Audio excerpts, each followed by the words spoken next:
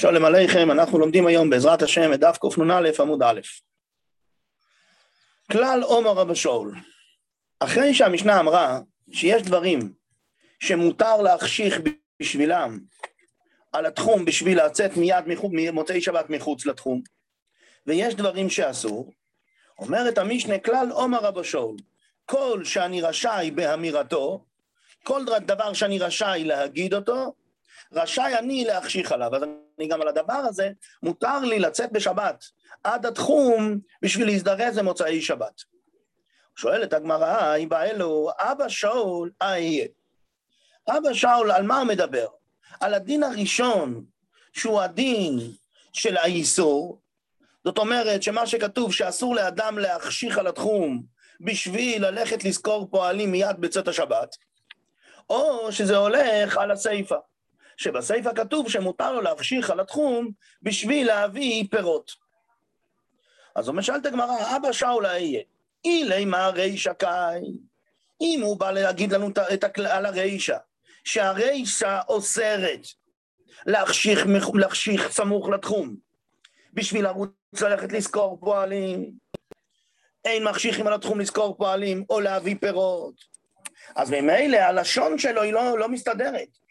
כל שאני זכאי באמירתו, רשאי אני בחשיכתו, אני יכול להחשיך על התחום.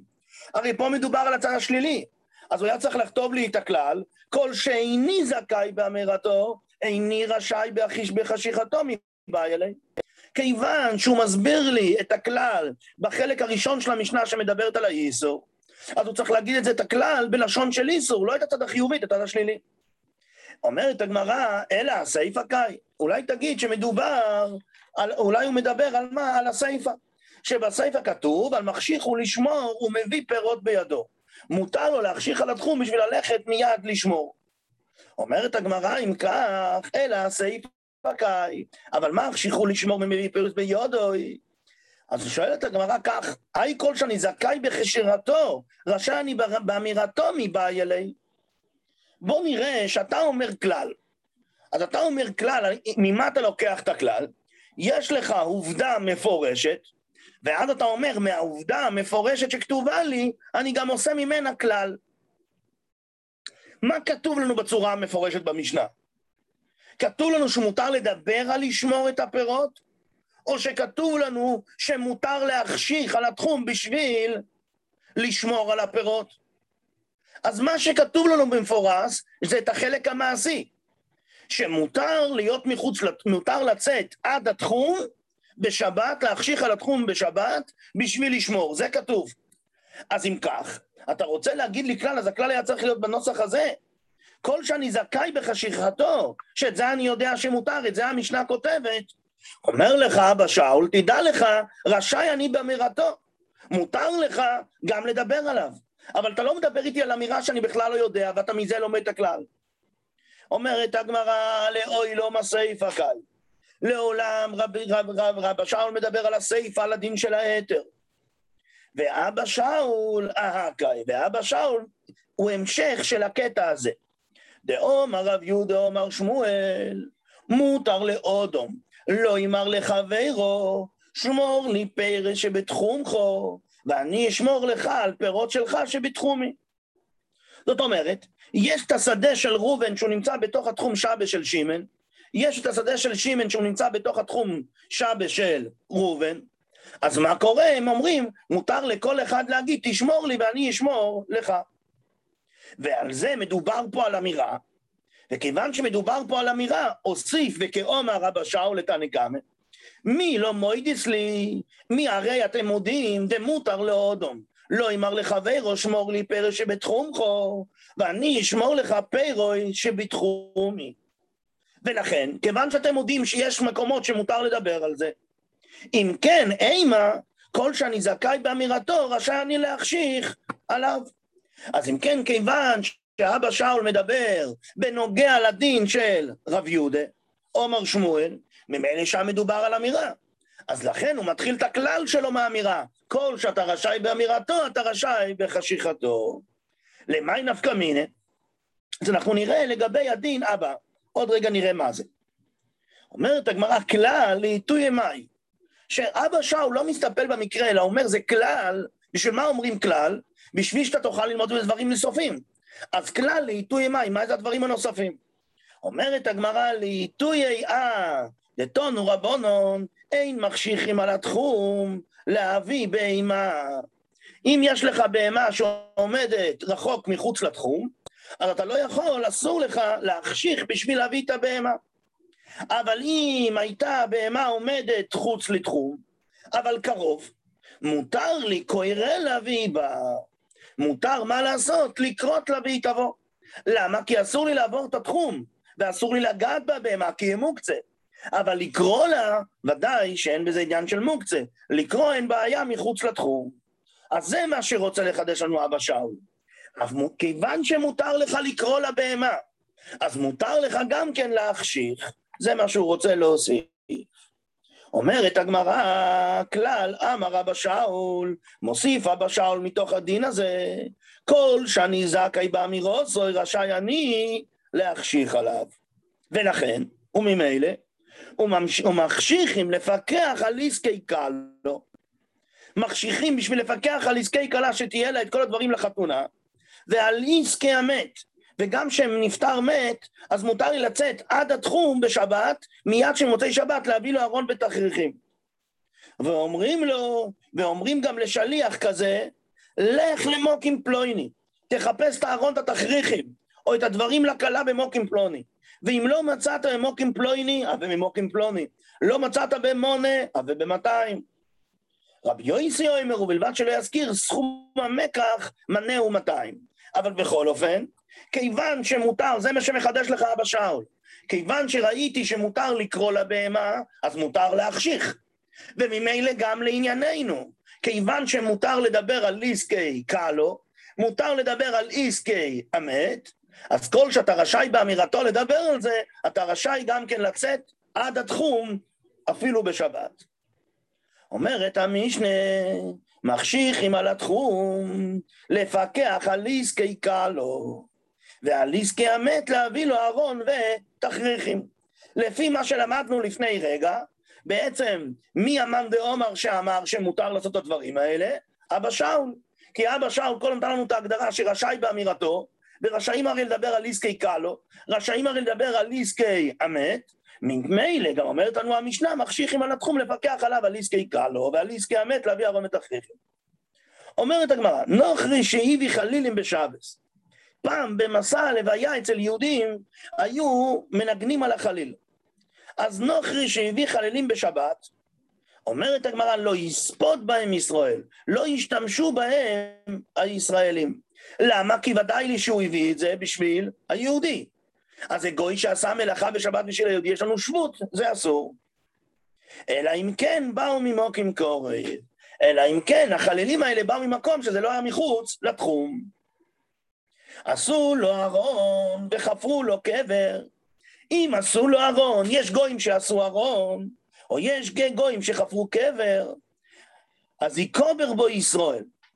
אבל אם מפורש, ואם בשביל ישראל, אם מפורש לנו שהם עשו את זה בשביל ישראל, אז קונסים ולא יקבר בו עולמית. אומרת הגמרא, מה ממוקים קורב, התרת להשתמש בחלילים אם הם באו ממקום קרוב. מה פירוש ממקום קרוב? רב אומר ממקום קרוב ממש. אומר לנו רש"י מקום קרוב ממש, כלומר שידעו לנו בבירור הדבר. וממקום קרוב באו שראינו שהיו בביתו. ראינו שזה היה בתוך תחום שבס. אז במילא אין פה שבות, זה מותר. ושמואל אומר, חיישינן שמא חוץ לחומה לנו. שמואל אומר שאפילו אם לא ראית את זה קודם בביתו, אז גם כן אתה אומר, יכול להיות, נכון, זה לא היה בביתו, זה היה מחוץ לחומה. כיוון שזה היה מחוץ לחומה, אבל זה עדיין קרוב לעיר, זה בתחום שבס. ממילא יש בזה היתר. נסביר, במה הם חלקו בעצם רב ושמואל? יש פה את הגזרה, לא להשתמש במה שהנוכרי עושה דברים אסורים בשביל יהודי. לפי רב אני אוסר, לפי רב אני מתיר, רק אם בבירור לי זה היה מחוץ, זה היה בתוך ביתו. אם אני לא יודע בדיוק, אני כבר אוסר. לעומת זאת, לפי שמואל זה הולך בדיוק הפוך. אני אוסר רק אם אני יודע מפורש שזה בא מחוץ לתחום. אם יש לי סופק, אז אני אומר, לא גזרתי, מותר להשתמש בזה. עכשיו, בוא נקרא רגע את הלשון, כי רש"י מדייק את הלשון. רב אומר ממוקים קוריב ממש, ושמואל אומר חיישינן שמא חוץ לחוימון לנו. ופה אנחנו אומרים חיישינן, בדרך כלל זה עניין של איסור. פה הפוך, פה זה עניין של יתר, כי אני אומר, עד שאני לא יודע בוודאות שזה מגיע מחוץ לתחום, אני אומר, אני לא גוזר. אז פה זה לא פה לכאורה חיישינן זה לשון של כולה, מביא לנו רש"י וחיישינן נמי אמרינן גם כן לכולה. חיישינן זה לא רק חוששים לחומרי, זה גם חוששים לכולה. אומרת הגמרא, ושמואל אומר, חיישינן שמא חוץ לחוימון לנו, בתוך התחום. די כמתיתין כבתי דשמואל, מדויקת לנו המשנה כמו שמואל. דקטני עשה לו ארון וחפר לו קבר, היא קובר בו ישראל. מה זאת אומרת? הכוונה, מה פירוש עשה לו ארון? אם יש גוי שעשה ארון. אז מה? אני כבר אומר, היא קובר בישראל. איך זה יכול להיות? אלמה מספיקה שרי. כיוון שאתה לא יודע בבירור שהוא עשה את זה לצורך ישראל, אז זה מותר. ממילא, החינמי מספיקה שרי. מזה שמואל לומד, שאם אני לא יודע בבירור, אני לא אוסר. ותניא כבתי דרב, שאני מתיר רק כאשר אני בבירור יודע שלא היה פה בעיה. אבל אם יש לי סופק, אני אוסר. כי כתוב, עיר שישראל ונוכרים דורים בו. ואויסו בו מרחוץ, המרחצת בשבס. הייתה לו מרחצת שרוחצים בה גם בשבת, זאת אומרת, מחממים את המים בשבת. אם רוב נוכרים, אם בעיר הזאת יש רוב נוכרים, אז מיד בערב רויחץ בה מיד. מיד אני יכול ללכת ולהתרחץ שם. למה? כי אני אומר, הם חיממו את המים לא לצורך הישראל, אלא לצורך הגוי. לעומת זאת, אם רוב ישראל, אז ימתין במוצאי שבת עד שיחומו חומים. שיעור זמן שאפשר לחמם את המרחץ במוצאי שבת, גוזרים. ממשיכה המשנה, התניא, מה שמעניין אותנו, מחצה על מחצה. אם יש בדיוק 50% יהודים, 50% גויים, זאת אומרת שזה ספיקה, אז כתוב, אוסור וימתין עד כדי שיחומו חמין. אז מה אני רואה? שגם במקום של סופק, חכמים גוזרים. אז זה מתאים לשיטת רב. שרב אמר שכל מקום שיש לי ספק אם הגוי עבד בשבילי או לא עבד בשבילי, אם הוא הביא את זה מחוץ לתחום או לא הביא את זה מחוץ לתחום, אני חושש שהוא הביא את זה מחוץ לתחום. זה מתאים שמחצה על מחצה אסור להשתמש עד שיחומו חמין. ממשיכה המשנה הזאת דין נוסף, רב יהודה אומר, באמבטיה קטני, אם זה לא בית מרחץ גדול, אז אמבטי קטנו, אם יש בה רשות, אם בעיר הזאת יש רשות, אז רויחץ בה מיד. לא צריכים לחכות למוצאי שבת שיעור זמן שמחממים את המים באמבטי, אלא אפשר מיד. אומרת הגמרא, מהי רשות? שאתה אמרת שאם יש בה רשות, מה הכוונה רשות? אומר רב יהודה, אומר רב יצחק בידי רב יהודה, אם יש בה אדם חשוב, אדם גוי חשוב, שיש לו 10 עבודים, שמחמם לו י' קומקומים, בבסחס, ואז מה הדין? באמבטי קטנו מורחץ למחוץ בה מיד. למה?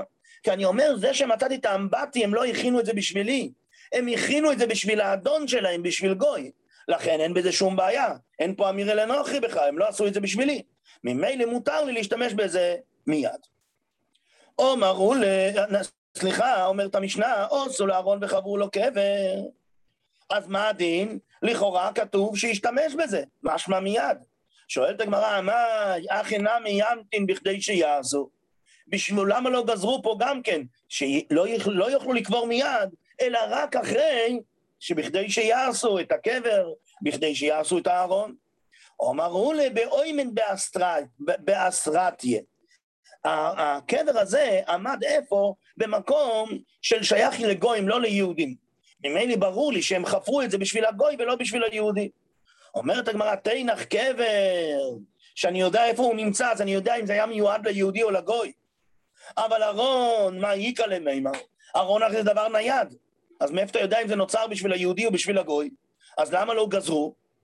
אומר רבי אבאו במוטל על קברו. הארון הזה היה מוטל באותה מקום שהיה את הקבר הפתוח. שאז כיוון שזה היה מקום של גויים, אז ברור לי שהם עשו את זה בשביל הגויים. כיוון שברור של הגויים, אז אין פה אמיר אל אנוכי, זה לא, אנוכי לא עשה את זה בשביל היהודי, אז אין מה לגזור ומיד מותר. תודה להשם, סיימנו דף קנ"א עמוד א'.